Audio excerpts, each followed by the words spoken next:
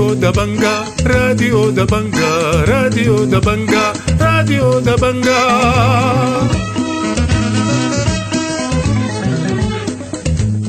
أهلا ومرحبا بكم مستمعي راديو دبنقا الأعزاء في برنامجنا ليوم الجمعة 3 من شهر 2 سنة 2023. بيشتمل برنامجنا على نشرة الأخبار وبرامج أخرى متنوعة، ولكن في البداية بنقدم لكم نشرة الأخبار ودي عناوينها.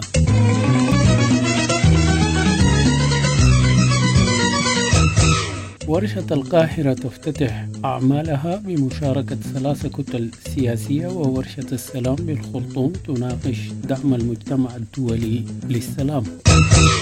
الخبير المستقل لحقوق الإنسان يدعو لمحاسبة القوات الأمنية ووصول طائرة إسرائيلية إلى مطار الخرطوم. محامي يؤكد أن الإفراج عن عبد الرؤوف أبو زيد استند على اتفاق سوداني أمريكي وإدانة ضابط أمن بالقتل العمد في مدني. أجسام ثورية ومهنية تنظم مواكب في الذكرى الرابعة لاستشهاد أحمد الخير، ومحامون يطالبون بفصل قاضي وأفراد شرطة بسبب الاعتداء على محامي. والآن إلى تفاصيل النشرة من راديو دبنقا، يقراها لكم الصادق مصطفى زكريا.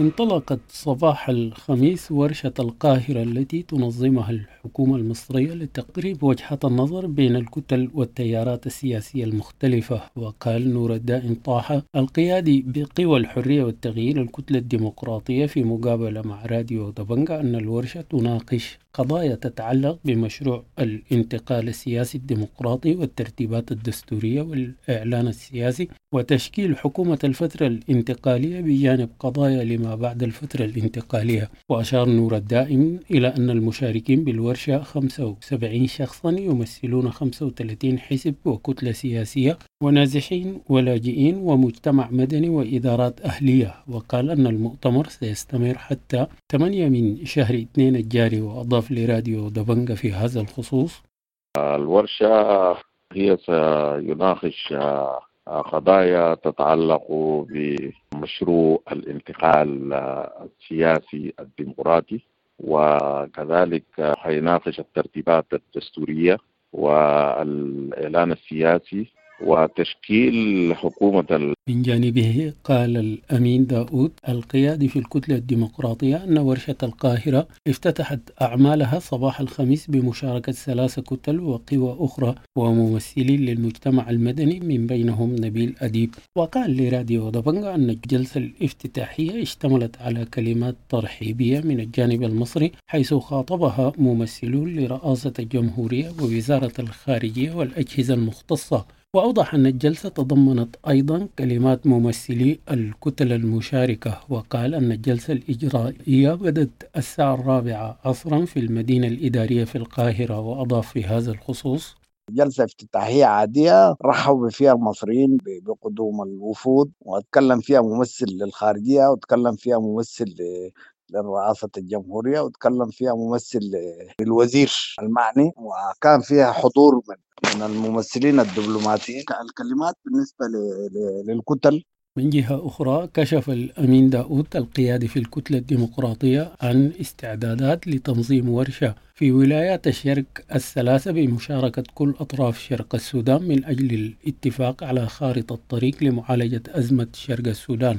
وقلل الأمين داود في حديث لراديو دبنقا من أهمية ورشة السلام التي تنظمها قوى الاتفاق الإطاري في الخرطوم لليوم الثالث، ووصفها بالعبثية متوقعا فشلها، مبين أن معظم أطراف السلام غير مشاركة في الورشة. أكد يحيى الحسير رئيس حزب البعث السوداني اعتذارهم عن ورشة القاهرة، مبين أن منصات في جوبا والقاهرة وورش الآلية الثلاثية في الخرطوم لن تفضي إلى نتائج إيجابية. وأكد في بيان تمسك الحزب بطرحه لحل الأزمة السودانية عبر الحوار السوداني داخل السودان بالعودة إلى منصة التأسيس. دعا الخبير المستقل لحقوق الإنسان السلطات إلى الإسراع في مساءلة ومحاسبة القوات الأمنية المتهمة بارتكاب انتهاكات لحقوق الإنسان. ودعا في مؤتمر صحفي في ختام زيارته للخرطوم إلى رفع الحصانات والملاحقة القانونية لأفراد القوات الأمنية المتورطين في انتهاكات حقوق الإنسان، وطالب بخارطة طريق واضحة لإصلاح القطاع الأمني. ودعا لمنهج الأولوية لإنشاء مفوضية للعدالة الانتقالية، وحث السلطات على تنفيذ سياسة عدم التسامح مطلقا مع العنف الجنسي ضد المرأة.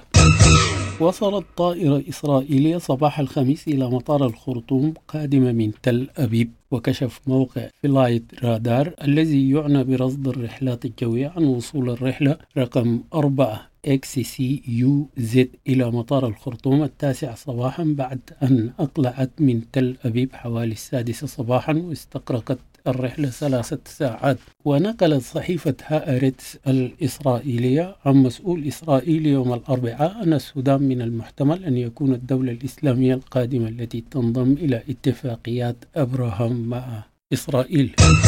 قال عادل عبد الغني محامي عبد الرؤوف أبو زيد الذي أفرجت عنه المحكمة العليا يوم 30 من شهر 1 أن دائرة من المحكمة العليا أصدرت القرار بأغلبية 3-2. وقال في مقابلة مع راديو دبنقا أن المحكمة العليا استندت في قرارها على تفسير حر للاتفاق بين الحكومة السودانية والأمريكية بشأن سداد $2,500,000 لأسرة جرانفيل. وأوضح أن المحكمة اعتبرت قبول الأسرة بالتعويض تنازلا عن القصاص، ولهذا أسقطت القصاص واكتفت بعقوبة السجن التي مكثها في السجن عن الحق العام. وأضاف في هذا الخصوص: المحكمة فسرت هذا النص على أنه ده يعتبر قبول تعويض، وبالتالي يعتبر تنازل عن القصاص، وبالتالي المحكمة قامت بإسقاط عقوبة القصاص عن عبد الرؤوف أبو زيد، نظرت للحق العام واكتفت بالفترة التي قضاها عبد الرؤوف أبو زيد في السجن وقدرها 15 سنة. أعربت الولايات المتحدة عن قلقها العميق أزاء إطلاق سراح المدام بقتل 2 من موظفي المعونة الأمريكية عبد الرؤوف أبو زيد في 30 من شهر يناير. وأبدت وزارة الخارجية الأمريكية في بيان انزعاجها الشديد من الافتقار إلى الشفافية في العملية القانونية التي أسفرت عن إطلاق سراح عبد الرؤوف، ووصفت التصريحات الخاصة بأن الولايات المتحدة وافقت على الإفراج كجزء من تسوية الحكومة السودانية للضحايا بغير الدقيق.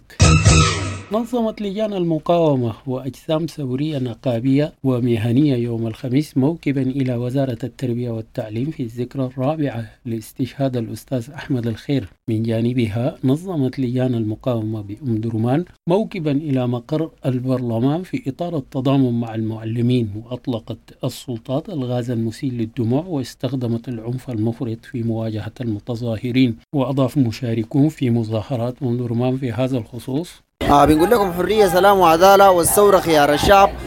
نحن الليلة مارقين يوم 2 فبراير ذكرى لاستشهاد الشهيد أحمد الخير من أجل مجانية التعليم. بنقول لكم حرية سلام وعدالة والثورة خيار الشعب. مجانية التعليم من حق كل إنسان، صحة وتعليم مجانا. نفذ عشرات المحامين يوم الخميس وقفة احتجاجية أمام مبنى السلطة القضائية بالخرطوم تنديدا بالاعتداء على محامي يوم الاثنين الماضي في قاعة بمحكمة أم درمان. وقالت المحامية ناهد سلطان لراديو دبنقا أن موظفي القضائية رفضوا الخروج من مكاتبهم لاستلام المذكرة. وقالت أن عددا كبيرا من المحامين احتشدوا أمام السلطة القضائية لتسليمها، وأشارت إلى تلاوة المذكرة أمام الوقفة الاحتجاجية والتي تطالب بفصل القاضي والشرطيين. وأضافت المحامية ناهد سلطان لراديو دبنقا في هذا الخصوص: المذكرة كانت الساعة 10 وحاجة، لغاية ما وقفنا الساعة 12 زول من القضائية جانا برا عشان يستلم مننا المذكرة ما في، ومطالبنا فصل القاضي والشرطيين. أعلنت لجنة المعلمين استمرار الإغلاق الأسبوع المقبل، متهمة وزارة المالية بالتسويف في تنفيذ الحقوق. وقالت اللجنة في بيان صدر بعد اجتماعها يوم الخميس أنها ستستقبل مقترحات الولايات والمحليات للمرحلة القادمة. ووعد البيان بعقد مؤتمر صحفي خلال أسبوع الإغلاق يوضح كل ما دار في اللقاءات وإعلان الموقف النهائي. من جهة أخرى، أقالت إدارة التعليم بوحدة دبنقا الإدارية بالولاية الشمالية حوالي 7 معلم ومعلمة من إداراتهم ونقلتهم تعسفيا إلى أماكن أخرى. وأضاف صابر الوقع لراديو دبنقا في هذا الخصوص: كشف المحامي عادل عبد الغني عن إيقاف تنفيذ أكثر من 4,000 حكما نهائيا بالإعدام بسبب عدم تشكيل المحكمة الدستورية. وقال لراديو دبنقا أن الأحكام تتزايد يوميا وبمجرد تشكيل المحكمة الدستورية تصبح نافذة. وقال أن تنفيذ الأحكام سيحول البلاد إلى سيلخانة، ودعا لإطلاق مبادرة للعفو والإصلاح حتى لا تتحول البلاد إلى ساحة للقتال. وأضاف في هذا الخصوص: يعني بمجرد ما جاءت المحكمة الدستورية كل هذه الأحكام ستصبح صالحة للتنفيذ فورا. 4,000 حكم نهائي، إذا في اليوم بننفذ حكمين إعدام بدون توقف احنا محتاجين ل2000 يوم، وبالتالي هنحول البلد إلى سلخانة.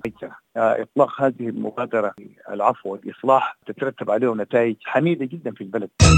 أكد الخبير الاقتصادي البروفيسور حسن بشير أنه لا يمكن الحديث عن موازنة عامة حقيقية خاصة في ظل الفراغ الحكومي والسياسي في الدولة. وقال لراديو دبنقا بأن الموازنة التي أجيزت لا ترقى إلى مستوى موازنة عامة، واعتبرها خطة مالية لتسيير دولاب العمل في الدولة فقط مربوطة بالإيرادات والنفقات. وتوقع أن يتم تعديل الموازنة خلال الفترة المقبلة حتى في حال عدم تشكيل حكومة. وأضاف في هذا الخصوص: في الظروف اللي بمر بها السودان دي انه ما في حاجه اسمها موازنه عامه حقيقيه، يعني لانه عباره عن خطه ماليه لتسيير العجله بتاعت الدوله. يعني ممكن تقول عليها برنامج بتاع تسفير في شكل بتاع ايرادات ونفقات عامه، لكن ما بيحكي مؤشرات حقيقيه. يعني استمعت محكمة بلاغ مقتل رقيب الاستخبارات في جلستها الإضافية يوم الخميس ل3 شهود اتهام، من بينهم الطبيب الشرعي. وقال المحامي وليد الطيب من هيئة الدفاع عن المتهمين ال8 في تصريحات صحفية أن الطبيب الشرعي تلا تقرير التشريح بينما نفى الشاهدان معرفتهم بالشهود أو رؤيتهم في مسرح الحادث. وأضاف في هذا الخصوص: 29 شاهد الليلة 3 شهود، من ضمنهم بروفيسور هو عمل تشريح اسمه بتاع المدعى بأنه تم اغتياله. أصدرت محكمة مدني يوم الخميس حكما بإدانة ضابط بجهاز الأمن بالقتل العمد تحت المادة 130. وقال المحامون لراديو دبنقا أن أحكام أخرى صدرت في مواجهة بقية المتهمين، ومن المقرر أن تستمع المحكمة لمطالب أولياء الدم خلال الجلسة القادمة يوم 16 من شهر 2 بشأن الخصاص. نفذت القوى الأمنية المشتركة بمحلية طويلة بولاية شمال دارفور حملة أمنية تستهدف معتادي الإجرام ومروجي المخدرات يوم الأربعاء. وقال العمدة آدم بوش لراديو دبنقا أن القوى الأمنية المكونة من الجيش والشرطة والدعم السريع بالإضافة للحركات المسلحة نفذت حملة أمنية بسوق طويلة يوم الأربعاء. وأضاف أن القوى الأمنية أحرقت الكدمولات التي تم نزعها من عدد من المرة بالسوق، وتم القبض على تاجر مخدرات ورحل إلى مدينة الفاشر. وأضاف العمدة بوش لراديو دبنقا في هذا الخصوص: جابوا أمني في كونجارة وفي عابد وفي وين جابوا التقنية عربية، وده مثال التشوكة طبعا بتاع ناس ومحاضرات من البونغو من العربات أي حاجة. يوم مسافة بلا جو في سوق بلا جو بكادومنات يعطوا كله مسكوا تشولهم بناس. أنا خاصة كل الناس كله خافوا على السوا، بعد الناس ماشيين كويسين. دكتور جيجي بيجي من الفاشل كاي بودار رواتي كبكبيه. أطلق مسلحون يرتدون زيا عسكريا يوم الخميس النار على أحد النازحين في جبل تقية بمحلية ميرشينغ في ولاية جنوب دارفور. وفي الأثناء نهب مسلحون عربة تجارية قادمة من كاس إلى ميرشينغ يوم الأربعاء. من جهة أخرى هاجم مسلحون منزل مواطن في محلية السريف في ولاية شمال دارفور يوم الأربعاء مما أدى لمقتل حصانه. وأضاف مواطن من ميرشينغ في هذا الخصوص: لابسينه زي العسكري بتاع الدعم السريع، والاخرين طبعا كل لابسين تصميمات، والمواطن طبعا بس لباب الزرع وتم تحديدهم بسلاح. الخبر الأخير في النشرة: كشفت مصادر شرطية عن وصول فريق تحقيق برئاسة ضابط برتبة فريق إلى كسلة يوم الخميس للتحقيق في تعذيب المواطن إدريس أحمد، مما أدى لإصابته بالفشل الكلوي. واستمعت النيابة خلال الأيام الماضية لأقوال المتهمين من المباحث، وهم ضابط برتبة نقيب و4 أفراد شرطة. وكانت الشرطة وضعت الضابط قيد الإيقاف وحبست الأفراد ال4 تحت مادة الطوارئ. مستمعي راديو دبنقا الأعزاء، بهذا الخبر نكون وصلنا إلى نهاية نشرتنا لهذا اليوم. أنا بشكر لكم حسن المتابعة والاستماع، وحتى ألتقيكم في نشرة لاحقة. لكم مني أطيب التحايا.